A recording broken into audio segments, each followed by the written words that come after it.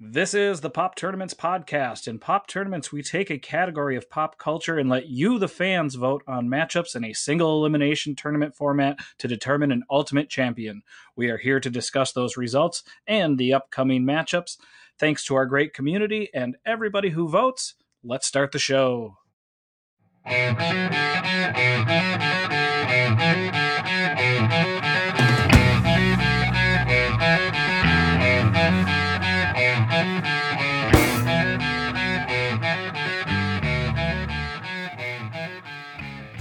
Hello, and welcome back to the Pop Tournaments podcast. I'm just kidding. Welcome back. It is episode 57, July 19th, 2021. Hope everybody out there is doing awesome. We are back with you once again. We've got Ryan Barrett. What's happening, everybody? And Jennifer Schmidt. Hi, friends. You're supposed to go, hi, friends. Hi, friends. And have a long pause so everyone's like really anticipating hearing me talk. Oh, man. It is, it's another week. We're back once again. The heat is rising once again. So... We're back in the 90s, outside and here in the Pop Tournaments universe. Yeah. Wow. Quick. Well played. Quick on it today. So how you guys been, Ryan? What's been going on? Not much. I mean, it was actually a pretty eventful weekend. But we, let's see. I mean, yeah, this was like the most eventful weekend I've had in a long time, I guess, now that I think about it. You know, so nothing. Yeah, nothing much. Just added a new member to our family, went to a large-scale event for the first time in like over a year. And yeah, so first of all, we got a new baby boy kitten named Bryson. Are we jumping cat chat to the beginning? Okay. Cat chat. We can kick it. Let's kick it down the road. I'm just kidding. No. Let's tell us about... I just can't. I can't not lead with that. And then I'll let Jenny talk more about this, but we went to a fun Pride event on Saturday night at First Avenue that was like fucking bananas and just packed and raucous, and yeah, it was a blast. Besides that, as far as normal like content stuff, I've been binging this podcast called 60 Songs That Explain the 90s, and it's on Spotify. It's a Spotify exclusive, and it's from the Ringer people, and each episode is like 30 to 40 minutes long, and they tackle a different song from the 90s, and most of them are like big hits that are kind of like very much thought of as like 90s staples, like You Oughta Know, Enter Sandman, Cream by Wu-Tang Clan. Okay. You know, like it really runs the gamut as far as like genres and types. Gonna Make You Sweat by CNC Music Factory, like all kinds of shit. But it's they take one song per episode, and they really like break it down, talk about the history of the song and kind of how it came to be. And then they will have one or two guests on to talk about it. Sometimes they'll have somebody on who's like kind of a musicologist, and they'll like really break down like the chord progressions and the production style and the instrumentation and stuff like that. And sometimes it'll just be like a personality, like a pop culture personality, who will come on it and like talk about their experience with the song. Like one episode, the Enter Sandman episode had David Chang on it, and just talking about like his experience with Metallica and that song in particular. So super interesting and fun, and like I think especially with this tournament we're in right now, very apropos to kind of where my brain is at. Yeah. You said there's 60 episodes? 60 episodes. They're not all out yet. It's So- still coming out yeah. weekly, but there's like probably 40 episodes or something right now.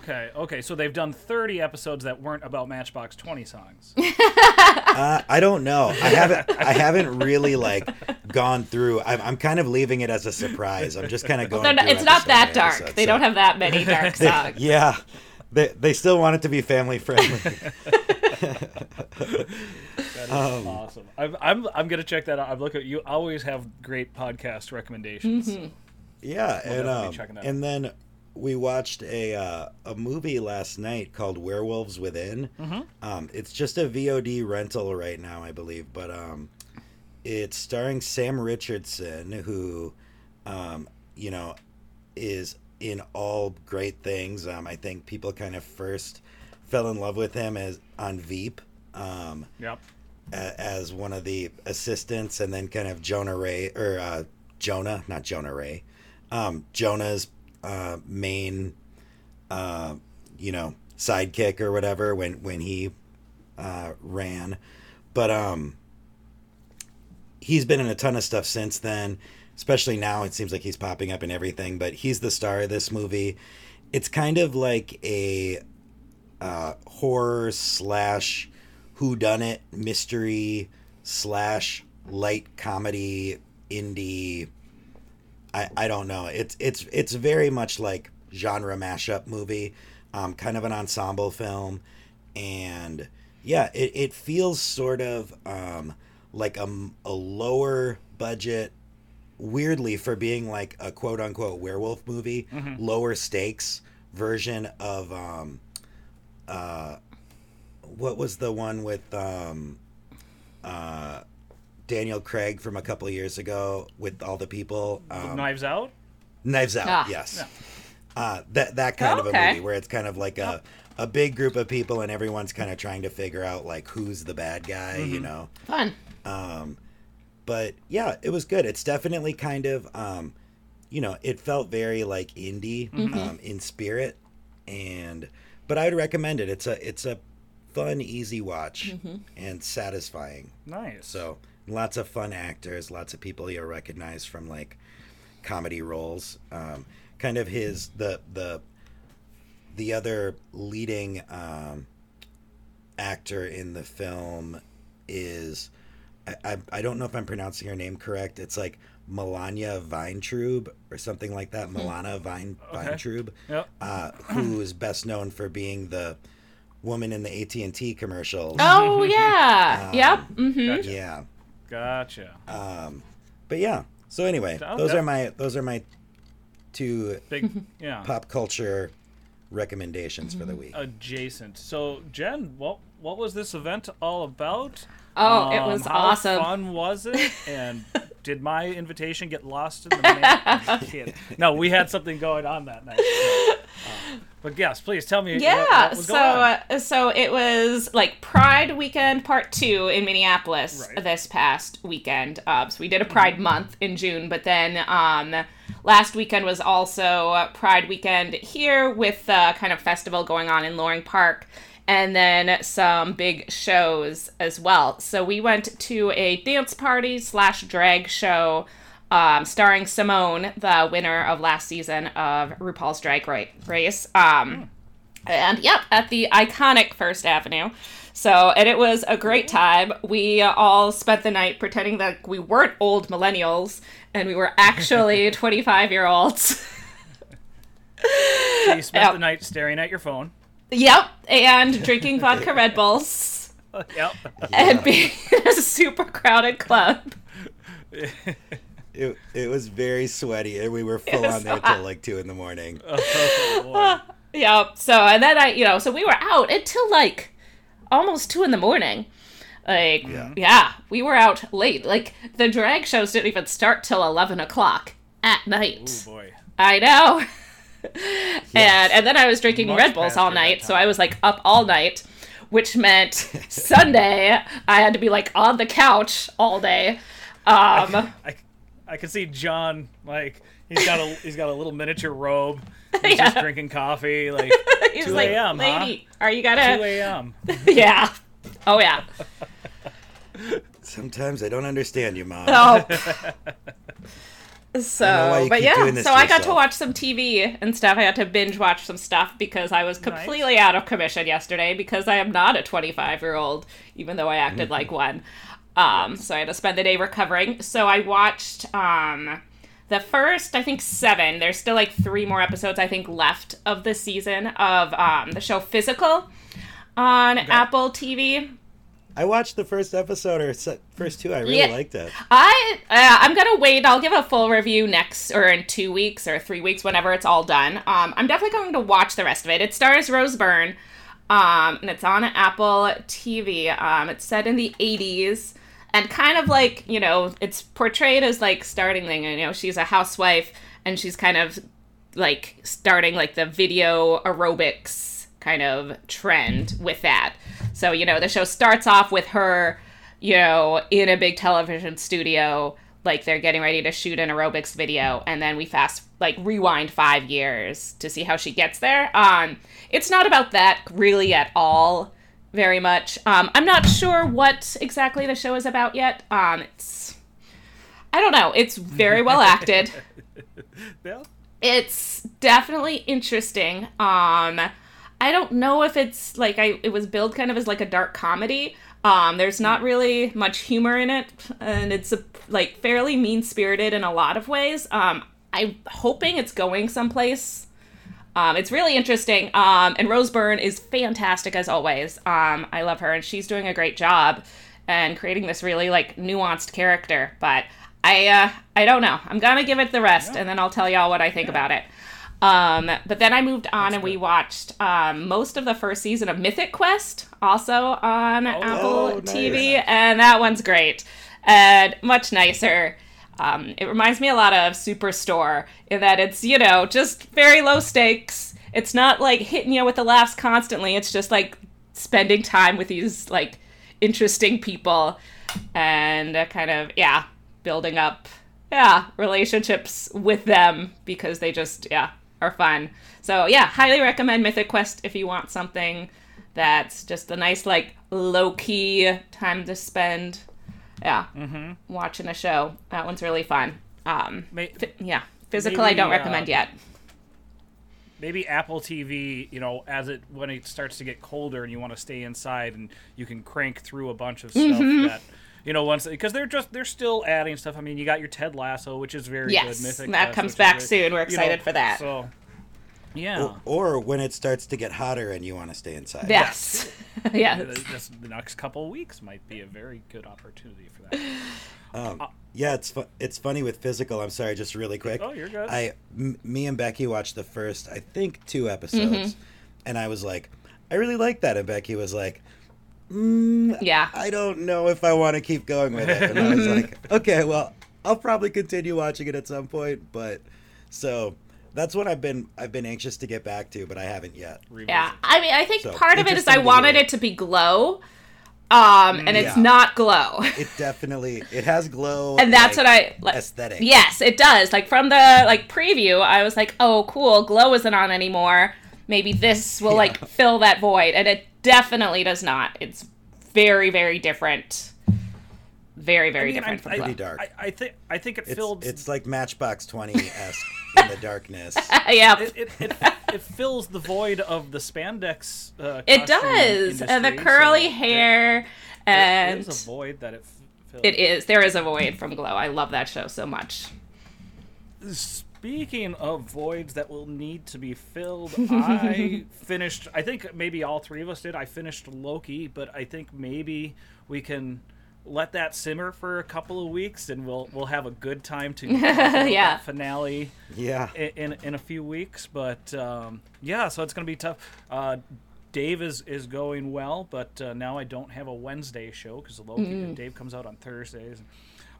Did watch. I think a lot of people have at least started to check it out. The Tomorrow War with. I watched the second half of that. Starring Sam Richardson. I watched the first half. Oh, funny!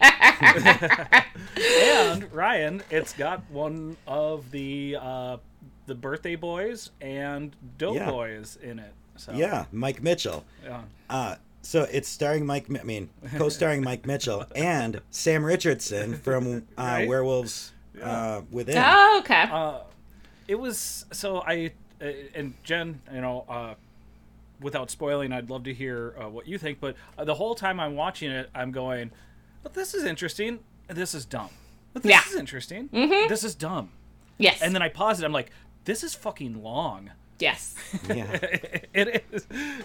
I honestly did that 5 times just in the first half, and then I had to work this morning, so I couldn't stay up. Kaylee finished it, but I have not gotten to ask her how it finished out for her. But Jen, what did you think of the second half?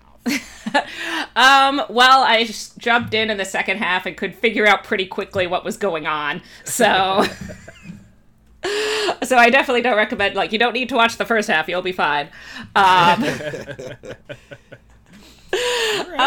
definitely feel like what you were saying, it's like, oh, that's kind of a cool idea. Or, oh, that's not really the twist, but oh, okay, that's how what's going on, what happened with the aliens, cool. And then you're like, but this is so dumb. And then they're like, Yeah. it's just the stare. They go and they tell the military exactly what's going on. The military's like, we can't do anything about that, so they have to have their ragtag band of people have to go do it themselves. And you're just like, this is dumb. But it's fun too. It wasn't terrible. I didn't get up and leave. I walked in with a plate of food and Steve was halfway through it, so I was like, all right, I guess I'll watch some of this and then I'll go do my thing. And I watched the rest of it. Yeah. So I feel like if you replaced Chris Pratt with Tom Cruise, I would have already watched it by now. yeah. That's just kind of my feelings about Chris Pratt right now. I'm just kind of can't get excited about it. There's certain roles he's good in, and there's certain roles he's just so flat. Yeah, this is definitely when he was flatter. There was he needs to have that ability to the chance to do that comedy, because he can do the comedy really well. Right. It's not that he can't do semi-serious. He was good in Moneyball. Yeah. I don't know if you remember. That was the first big role for him. So. Well, we also had our much smaller than usual our annual Shark Week party. Right. Yep. And ended up being a lot of fun. I stood in front of the grill and made a bunch of food. Made a bunch of shark steaks. Yeah. I was like, were you grilling up sharks? We had random children here, children who didn't know each other, and I feel like that's always a weird. They ended up getting along. Really well, but I think that's always a weird thing when people are just like, oh, you're 7 and you're 7. Let's just throw you in a cage together. And they do, and they're friends. Not always though. Sometimes you got to introvert, extrovert, but yeah, kids got along. That was fun, and just fun times. Relaxing in the backyard with some nice weather and nice. But it's time for a new segment here. Before we get back into our tournament, it's time for some cat chat. Yay! Cat chat. Oh, I woke up my kitten while I was doing that. Oh no! See, I'm hoping I don't. We're gonna be talking about creative arts and technologies. I'm here for it. Nice. But you can look at my kitten while we're doing it. Oh my gosh! So we got a name from Ryan earlier. Jen, why don't you tell us what your new kitten's name is? And Yep. So I got a kitten about 2 weeks ago. So so now, Jake, you are up for the next kitten. Oh, I thought you were just accusing Ryan of being a copycat. Nah, never. Everyone should have kittens. What's the name? Goose. He's named Goose, named after the cat in Captain Marvel. Nice. Yep. Who Great in that cat in Captain Marvel was named after Goose in Top Gun. So he's a little bit named after both. So when people are like, "Oh, like Top Gun," I'm like, "Yes, like Top Gun." Yes. But and Captain Marvel nephew. Yep. That is awesome. Steals the show. Yeah, but yeah, Jake. So now you Captain need to get a Marvel. kitten. So. All right. And so far, adjusting well to the other cats in the household? I mean, they don't like him very much because he wants to play, and they're all old cranks. So. I gotcha. Yep. So they'll Joy, I caught them snuggling, like, next to each other. Okay. So they don't mind the cat, but he likes to chew on them. So then Right. they hiss, and he does not care at all that they just hissed at him. So it's going fine. Good. Sometimes they can be very, very territorial. And, Yep. Not welcome newcomers, but you've seen the snuggle. Yeah. And Ryan, how is Bryson doing? Bryson's doing great. Yeah. He's has a well. First of all, I'll just kind of tell you the story. Oh, yes. We really wanted to get a boy cat because our last cat, Josie, who passed away, was a girl, and the energy between him and Reggie, our other cat, had always been really weird. And so we thought, this time let's pair Reggie up with another boy cat and see how that goes. So we saw a cat that somebody, or a kitten that somebody had on Facebook, and we immediately fell in love with it. And we thought it looked like a boy, kind of. I mean, as much as you can tell from looking at a kitten if it's a boy or girl. So we reached out to the person, and she said it was a girl. So we were kind of heartbroken, but that started the, like, fuck, I really want a kitten now. Yeah. And so, like, for the next week, I was just scouring the Interwebs. cat boards, trying to find the perfect kitten for us, and talking to people, because it's like kitten season right now. Like everybody knows somebody who has kittens. Yeah. You were And chatting around the scratching post. Oh, I Lord. was, yes. I'm sure that is a message board. Yes. But yeah, I found this cat at the Minneapolis Animal Care and Control, and he had just come in, like the day that I first saw him, and showed Becky, and we kind of simmered on it for a day, and then I returned to it and I said, I don't know if we're gonna find a cuter kitten than this. Like, this is pretty Bryson perfect. is a very cute kitten. And it's it's in animal control, so it's like it's kind of in like a dire situation, sort of, as far as it's not like it's on a farm somewhere or whatever. It's like in a city building right now. Yeah. And so let's go schedule an appointment to at least go look at him. And so we did on Friday, and we immediately fell in love with him and took him home. So he's been really good, and he has been really fun to hang out with. He's really loud, like he likes to cry a lot, and he takes really stinky dumps. and he pretty much, like, it's like clockwork. Like, we'll feed him, and then like 5 minutes later he poops, and we're keeping him separated, so he's like, his litter box is in the office that I'm taping from right now, which is also Becky's like workspace, and it's also adjacent to our bedroom, so it's like this just always stinks. We basically like clean up the poop right after he goes, because it's like, otherwise this is just gonna seep into the fucking walls because it stinks so bad. Yeah. But anyway, he's adorable. He's getting along really well with the other pets. They've had a lot of interaction just kind of under the door and stuff. And then we've done a little bit of like face-to-face introduction, especially with the other cat. And the two of them are so far hitting it off swimmingly. Under the door action. That. Yeah, I think that was a Led Zeppelin song, right? Or something like that. Maybe it'll come up on one of today's albums. Speaking of today's albums, yeah. Oh, that's right. That's right. We have a point to our podcast. The end of our first round, and the first matchup we're going to talk about today is going on today. And throughout all of this, we've had a lot of like big Grammy winning albums also, and looking back again, it's just weird how much time has passed. So it was Ellen who hosted the '97 Grammys. Wow. Right? Yeah. So I mean, all these albums are from '96, so the Grammys that took place in '97.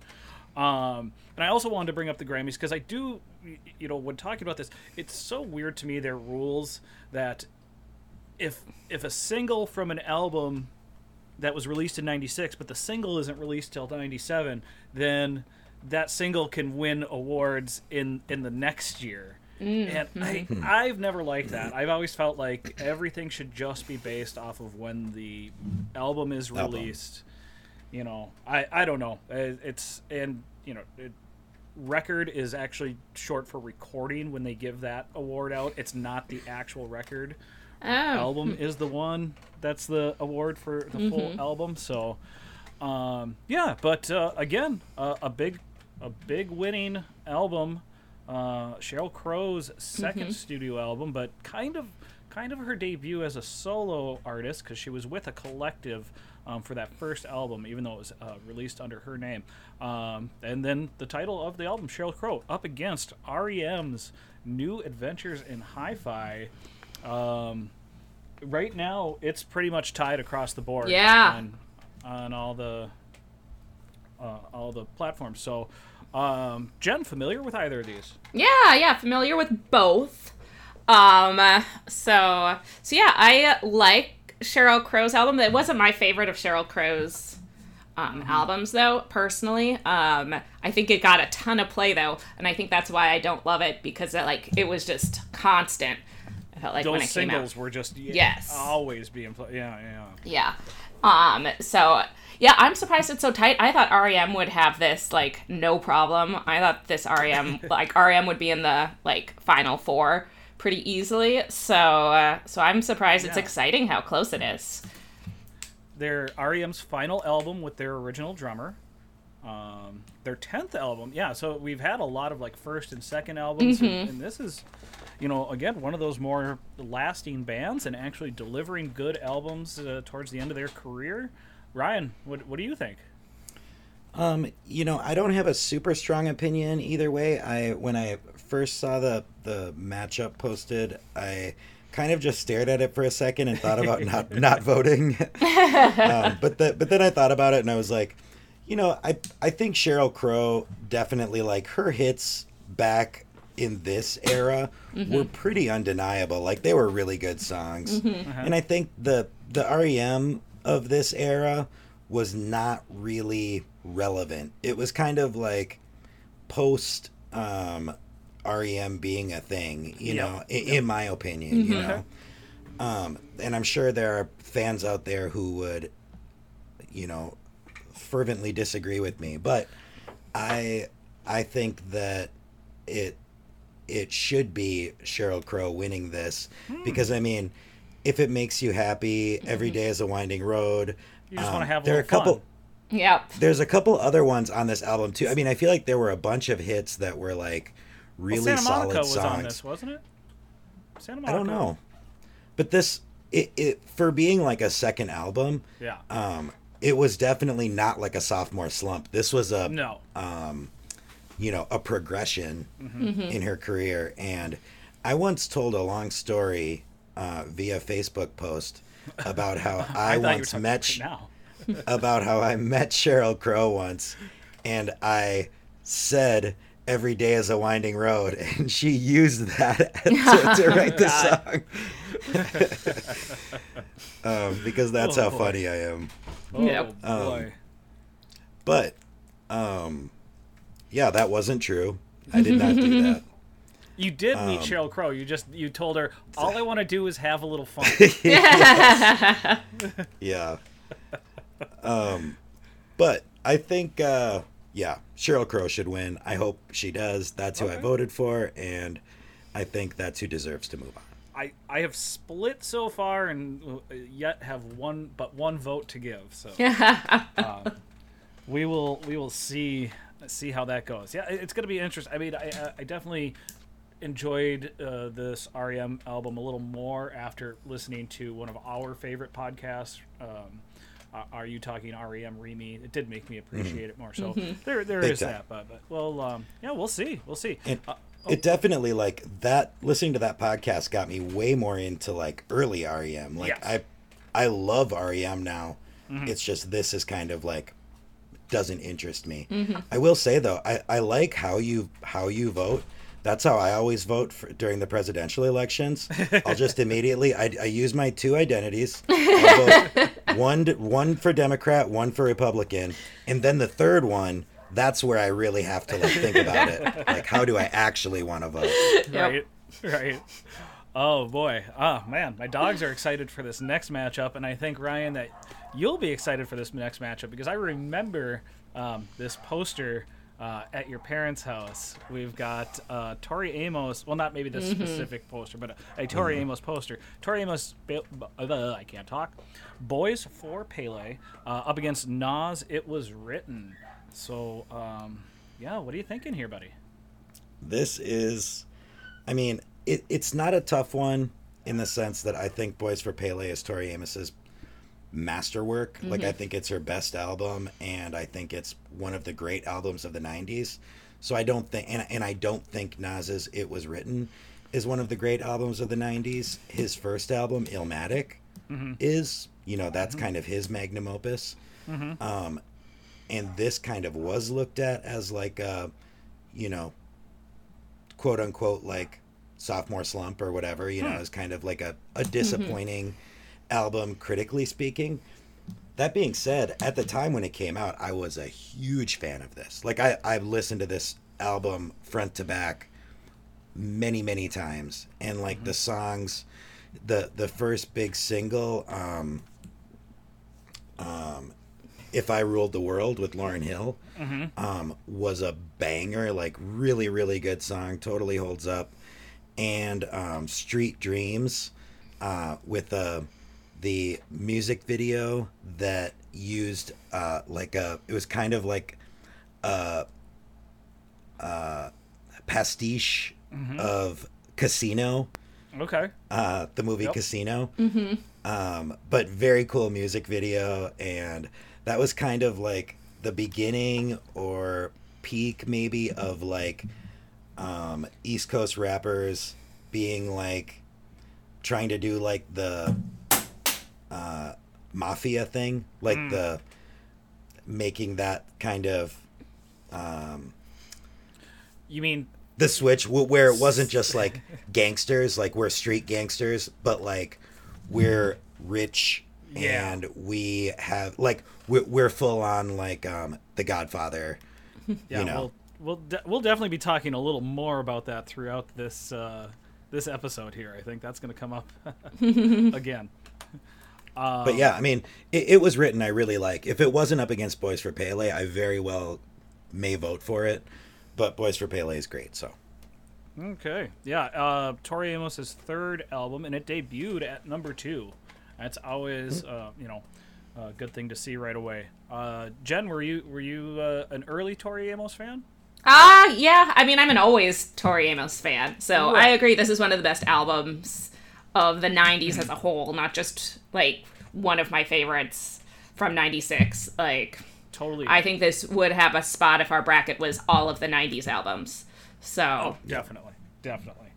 so yeah, definitely voting for that. And, you know, Nas, we did get to see his short-lived supergroup, The Firm, on this album. Yep. Don't forget about them. Next up, we've got Fiona Apple's debut title up against Sublime's self-titled Sublime. Going to be a very interesting matchup. That here, is a I tough think, one.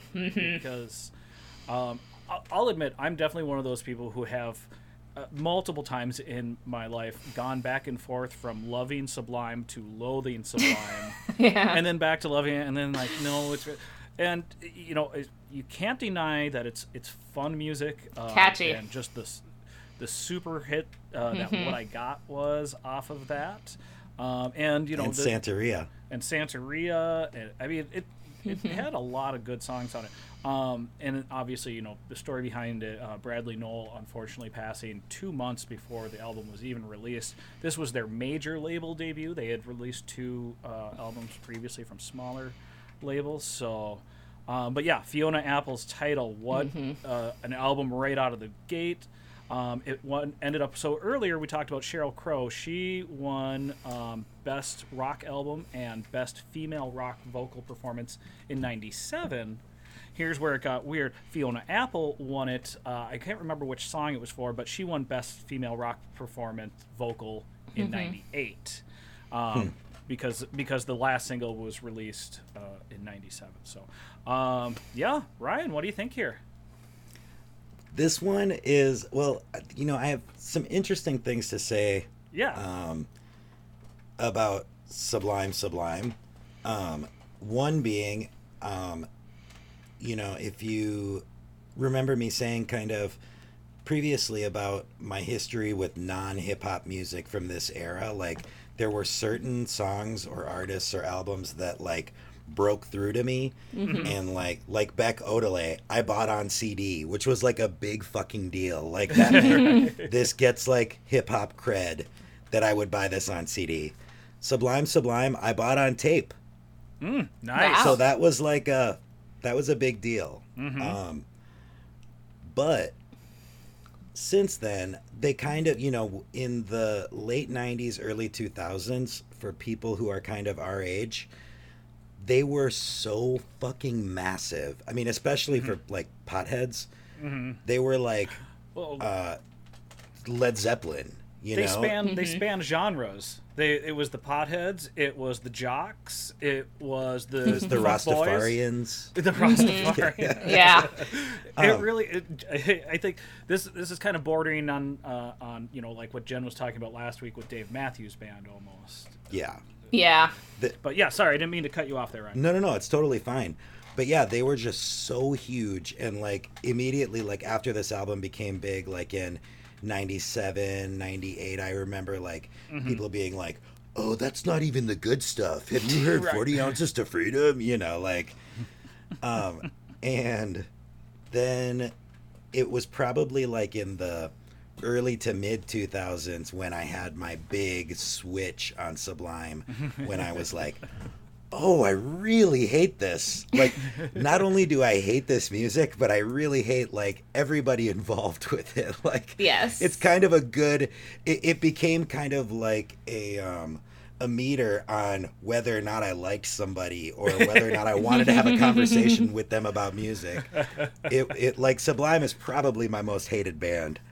Somehow we ended up in a band together. But anyway, Fiona Apple. I also bought Tidal. I bought on CD, actually. And she definitely right out of the gate, especially I think with this first album, had some big like R&B songstress, like Sade kind of vibes, So I mean, I loved her first couple singles, and I think all the singles on this album are like impeccable, especially for pop songs. I don't think she ever really got back to this level of like pop success, really, Well, since she's kind of just been expanding artistically, and I think undoubtedly she's gotten better with You're right. Like album. Extraordinary Machine is definitely like the best Fiona Apple album, I'd say. But this one is so listenable. Yep. I think there's a reason why, like, she hasn't really had any Billboard hits since this album, I don't think, Yeah. Because she just kind of like abandoned this form of songwriting pretty much right away and was like, all right, now that I got that out of the way, I'm going to become like crazy artist and like just do whatever I want and try to push the envelope and like become more and more of like a genius, which she has. And, I think, Fiona Apple is my wife's favorite artist. She was just saying the other night, we had a discussion outside of First Avenue about like how this is so hard now, the whole like going to a concert and standing and whatever. And she was like, I would do this any day for Fiona Apple. Like, I would pay $1,000 for a ticket to see Fiona Apple if she came back on tour. And I feel the same way about Tori Amos. too. Like, if I had a chance to see her in concert, I would pretty much pay whatever and be in whatever kind of conditions just to, like, experience that, you know? But, yeah. Anyway, Tidal. Gotcha. Is the answer. I think that's where you're going to be leaning. Jen, familiar with these albums? Yes. It would have been hard not to be familiar, at least with these albums. Right. Well, I know you were a criminal back in the day. I was. That single really spoke to you. I mean, I was at that party. In the music video. Half dressed, super, like, greasy for some reason. Oh, boy. Oh, boy. Yeah, real quick, I gotta say, so Ryan, the way you brought it up, the whole Sublime thing, another band I kind of think of took that, or had that same path where people were always saying, oh, you gotta listen to their... Blink-182 kind of did the same thing a few years later, where they had that big, huge record, and everybody's like, no, you gotta go back and listen to their first two records. Oh, yeah. But so, and again, that was just a few years later, all around the same time. But Jen, go on, please. Sorry. Yeah, so, I mean, Steve definitely owned the Sublime album, my husband Steve. And I definitely, like, owned and listened to the Fiona Apple album. So I imagine we'll probably be voting differently here, too. I don't think he's switched back and forth so much on Sublime as y'all have. But yeah, like, I definitely liked the Sublime songs, but the Fiona Apple album is amazing. And I think it's so cool that this was, like, you know, her debut album. And we're talking about how, oh, this was the most, like, commercial with the most, like, kind of radio hits on it. But she managed to do this, and it's so totally different from what the other, like, commercial singer, like, female singers were doing. Like, hold this up to something Britney Spears or Christina Aguilera was doing around the same time, and it's just so different. And the fact that she could do this music how she wanted to and have this completely unique thing going on, and then go more unique, which is even cooler. But to start here and be able to hold her ground and have this album at a time when other young women were not able to make an album like this is really cool.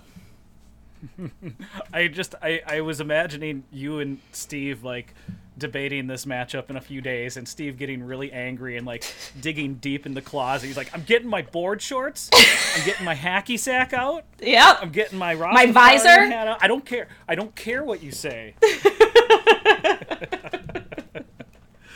Oh boy. Yeah, I'm gonna go throw some disc. Yeah. When I get home. You guys want to go play some Ultimate? All right. Up next, we got a couple of big debut albums, completely opposite ends of the spectrum. Jay-Z's "Reasonable Doubt" up against our only country or true country entry, LeAnn Rimes' "Blue," which, again, for a country album at the time was just huge. Made it to number 3 on the Billboard charts. I mean, the overall Billboard 200 album chart. So it's going to be, again, I think an interesting matchup. A lot of people, LeAnn Rimes, obviously the shorter career, but like you kind of alluded to, Ryan, a few weeks ago, a great album from Jay-Z, but not necessarily his best front to back. No, and, you know, I think that it might be my favorite just because it's, you know, the nostalgia factor. But I think that he definitely grew a lot, you know, in the early to mid 2000s. He kind of, like, had his quote unquote peak, you know. But this is an amazing album. I still think, you know, I just out of curiosity, I looked at a bunch of different lists of people ranking the Jay-Z albums, and this was pretty much number 2 on every list, and The Blueprint was number 1 on every list. So this is universally thought of kind of as being, like, one of his best albums. But and this is also, I think, universally thought of as being one of the great 90s hip-hop albums. Oh, and definitely. Like it was kind of a turning point for hip-hop, I think, and I think people knew right away listening to it, like, I don't know who this dude is, but he's got some like major chops and like a great voice, and you know, he just had talent that like hadn't really been seen, I think, since Nas first debuted, you know, as far as like just somebody coming on the scene and right away like wowing people, you know. Yeah. But I do have a couple like qualms with the album. I think there are a couple weak points. I think it's very front loaded. I think that like the first 8 songs are like flawless, and then the last, like if it was a side A side B thing, I think side A is like perfect and side B is very imperfect, you know. But I also there's this is one of those, I don't know how many examples of this there are in hip hop or in music, but his debut single was called Dead Presidents, and it was amazing. Like, I loved it. That was the first thing I bought from him, like pre Reasonable Doubt's release. He released like a maxi single, you know, with like 6 songs on it, like a few different versions and an instrumental and whatever. And I bought that and I loved it. I memorized it. And then Reasonable Doubt came out, and they had Dead Presidents 2 on it, which was like the same beat, but all different lyrics. It was almost like a sequel to Dead Presidents. So I feel like Dead Presidents 1 is far superior than Dead Presidents 2. And if that would have been on the album, it would have made it a lot better. But anyway, that's a small qualm. You said but like 4 or 5 times, and every time I was like, he's gonna say, actually, LeAnn Rimes is my favorite album. But actually, LeAnn Rimes is the viral sensation of the 90s that we all know. No, it was. I mean, it was a huge, like, it was almost one of those inescapable albums. Yeah. Jen, do you remember? Oh yeah. I just real quick, I don't really have a ton to say about LeAnn Rimes because I've never heard this album before. The only song I know from this album is Blue. Yep.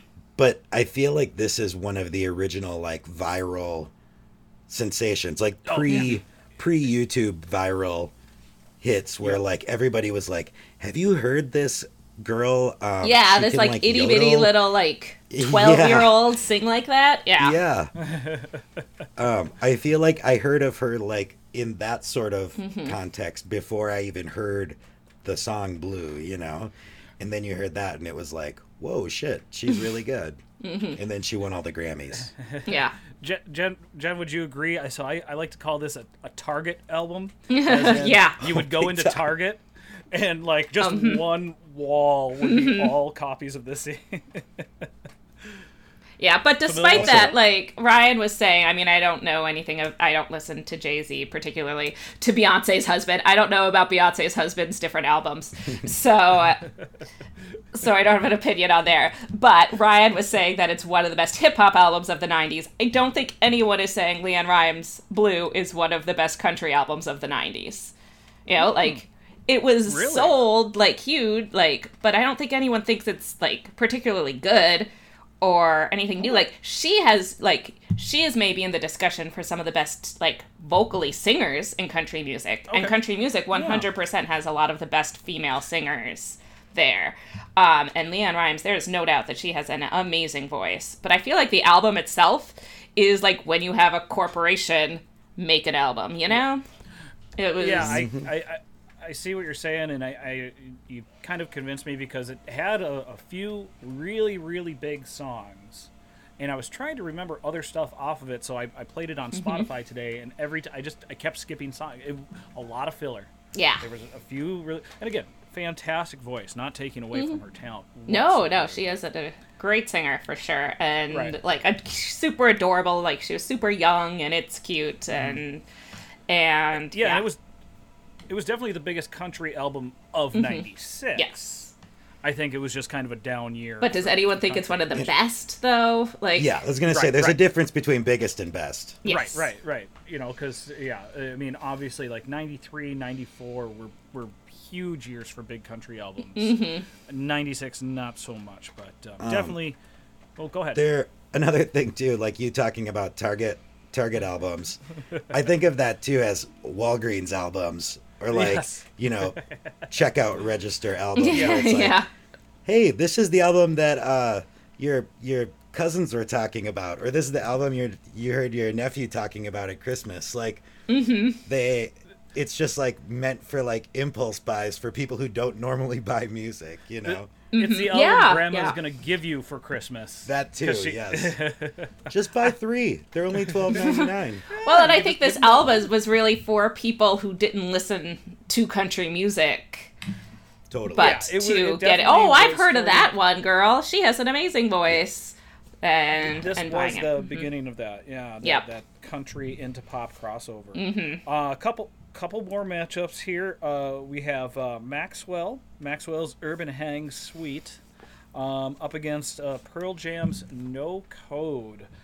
This was Pearl Jam's 4th album, and kind of one of those, again, a little bit like Weezer and a little bit like with REM, New Adventures in Hi-Fi, where at the time not necessarily super commercially successful, but over time has kind of gained that cult status.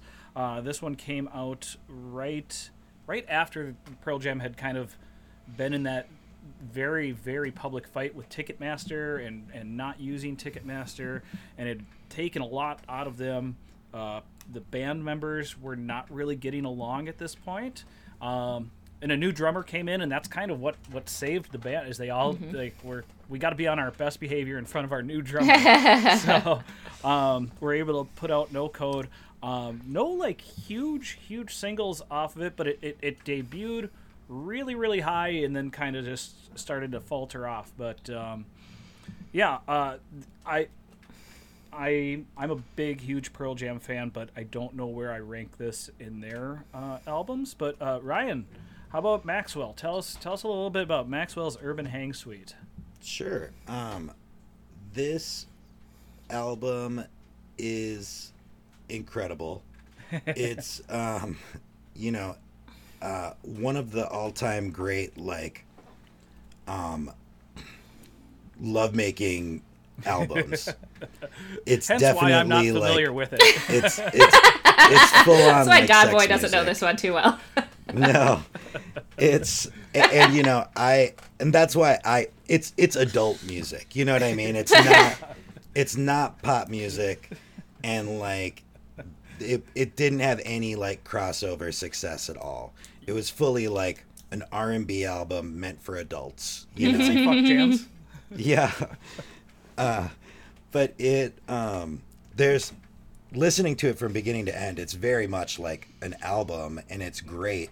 It's got a great flow to it, great like instrumental intro. It kind of feels like a concert.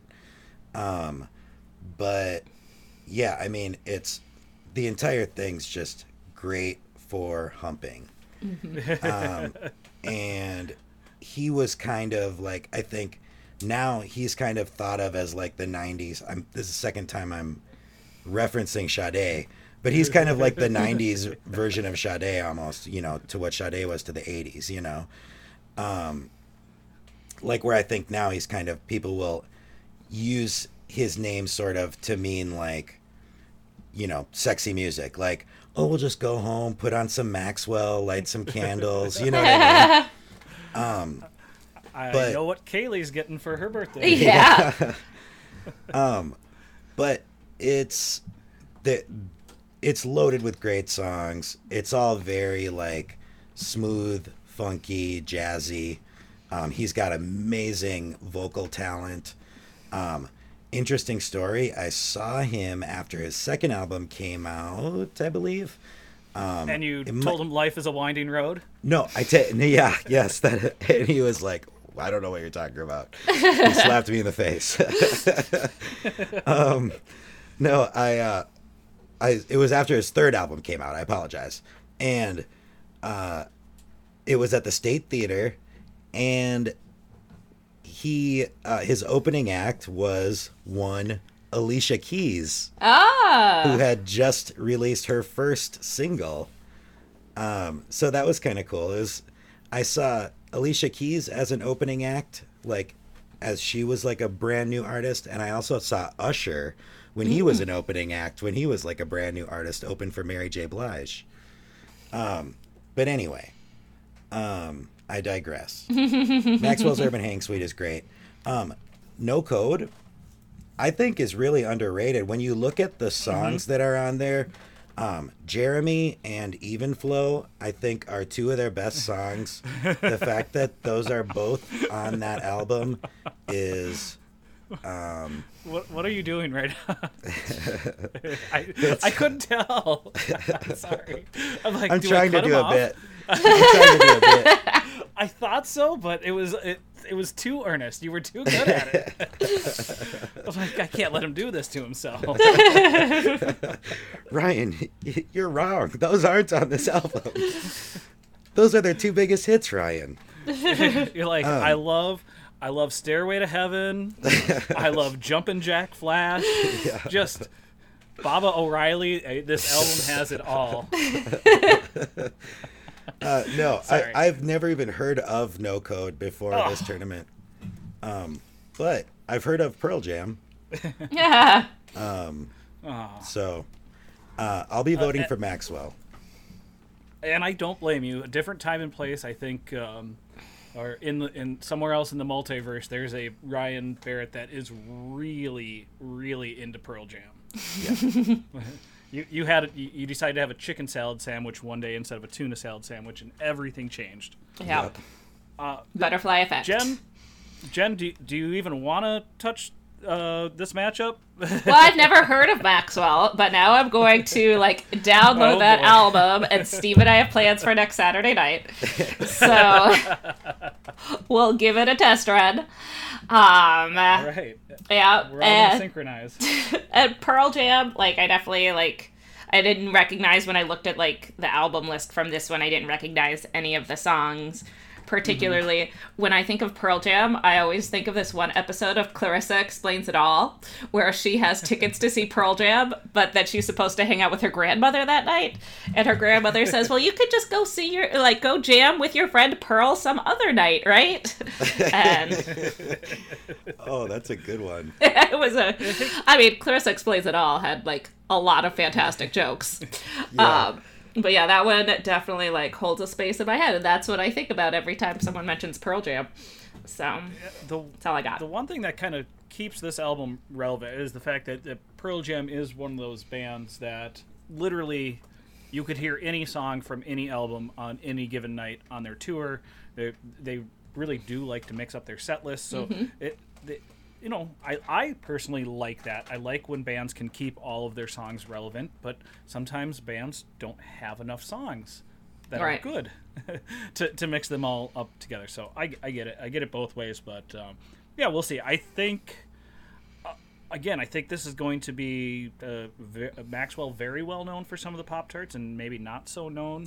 Yeah. And again, this is probably the least known Pearl Jam album, so it could be a surprise. It could be the most votes we've ever got. Not have anybody vote. Maybe. Yeah. They're all too busy fucking. Me and you. Yeah. 1-1 tie. They're listening to Mac. They're like, I'll try out this Maxwell, and then everybody's fucking. Last they forget to vote. I am excited to. I'm excited about this matchup, but very excited for one half of it. We have Tupac, All Eyes on Me, up against Belle and Sebastian's If You're Feeling Sinister. This was Belle and Sebastian's second album, Tupac's fourth and last before he was murdered. Excuse me. I'm less familiar with the Belle and Sebastian album, but I do really, really enjoy the song Like Dylan in the Movies.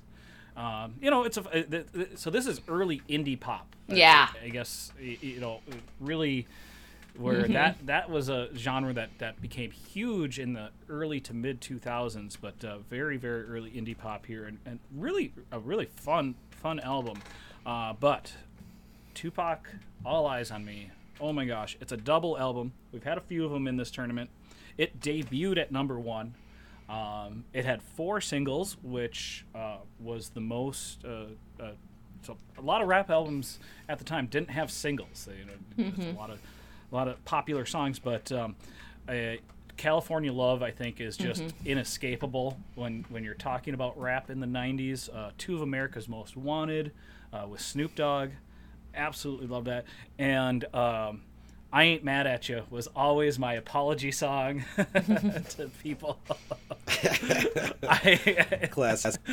I forgot to bring in the garbage, so I'd say, Mom, come here, I gotta play this video for you. I'm sorry, please don't be mad at me.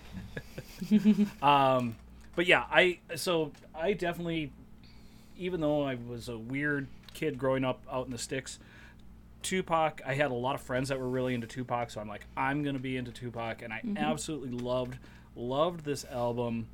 I was definitely influenced by the whole East Coast, West Coast battle. I only liked West Coast rap, so again, another reason I'm less familiar with a lot of the East Coast, Bad Boy, Puff Daddy stuff that we've included in this tournament. But Ryan, I know we kind of differ a little bit, but I know you enjoyed this album. What do you think here?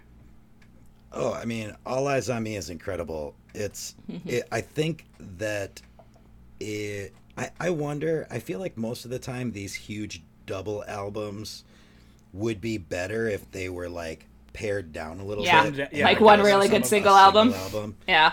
Yeah, and I feel like there's like this is already kind of a legendary album. But I think it could have been like one of the great albums of all time if he would have left off some of these and just made the album 75 minutes long. Definitely weaker on disc 2. Like disc 1 is the killer, the thriller, and disc 2 is the filler. Yep. So but yeah, there's a lot of great songs that I really, really loved, despite me being more of a fan of the East Coast rap. But yeah, I mean, they've got there's not even just the hits. I mean, the hits are great on this album, but like the deep cuts are amazing on this album too. So yeah, I mean, for me, my favorite song on the album was "How Do You Want It." Casey and as JoJo. far as like, yeah, that song was such a banger, such a great like stripper song. Great video. That was one of the first, like, I remember that video had like a uncensored version, and I think it came on the single. Like if you bought the $10 version of the single, it had like a CD-ROM and something you could play in your computer. Yes. Oh. And it had the unedited video, which was just like, naked women at a strip club dancing. But I remember being like, 15 or 16. That was pretty much like gold. Yeah. Yeah. I mean, it was like going from watching the Spice Girls Wannabe video to that. Right. Was like a pretty huge jump forward. That was pretty much like me landing on the moon. Now, this was I would call this more of a Best Buy Sam Goody CD, where at the end on the end caps they would have multiple copies of this. Not at Target, not so much. No. But yeah, Belle and Sebastian. Jen, are you familiar with the? Well, Irish, yeah. I mean, I've been in a Scottish? college dorm room before, so I've definitely heard some Belle and Sebastian. And I don't think it sounds as good when you're not in a college dorm room. Like, I feel like that's where you listen to Belle and Sebastian. And it's a great college dorm room like album. It's it's great. But I think Tupac's got this is one that might win the whole thing. So it could, yeah. It's definitely could be sneaky. Be sneaky. And just real quick about Belle and Sebastian, this is one of those. I mean, Belle and Sebastian as a band is one of those bands that like I feel like they've always been on my radar as like I really need to like dig into their catalog more. Yeah. I know that I should, and I just never have. And like all the stuff I've heard from them, I really love. I just haven't taken the time to like really dig in. The reason that they're on this list, I think, for all of us, is because this is, according to everybody in like music criticism, and like pop culture criticism, this is one of the best albums of 1996. So I feel like it would be unfair of us to not put it on this list just because we don't know it. Yeah. you know? Yeah, and I like I said, I've been listening, trying to go back and listen to it a little more, and it's fun, soft, good soft voice, harmonic, Very but much. acoustic pop music. Yep. And Yep. again, I'm here for it, but how it's tough for me to distinguish it from some of that other acoustic pop music and all that, the harmonies and stuff. So I don't know. I'm glad you guys agree that Tupac could go far in this tournament. I just checked again. We're still tied. Oh, Tied to wow. REM Sheryl Ooh. Crow. Whew. Might have to get your burner accounts out. I've seen Ryan. He's been checking his phone. I'm guessing he's signing into all of his burner accounts right now. So, I think that's it for this week. We're a few minutes long, so I won't belay the time anymore. Ryan, you got anything else? I do not. Jen, do you got anything else? Everyone needs to get kittens. I think that's what Yes. the point of this helps. We can get more people involved in Cat Chat. Yeah. Right, yes. We Kittens need are everyone. to all get more active on the scratching post. Get on the scratching post. Cool. Well, then for everybody out there in the Pop Tournaments universe, please keep on voting and keep on popping. Pop, pop. Bye, friends. Hit them up.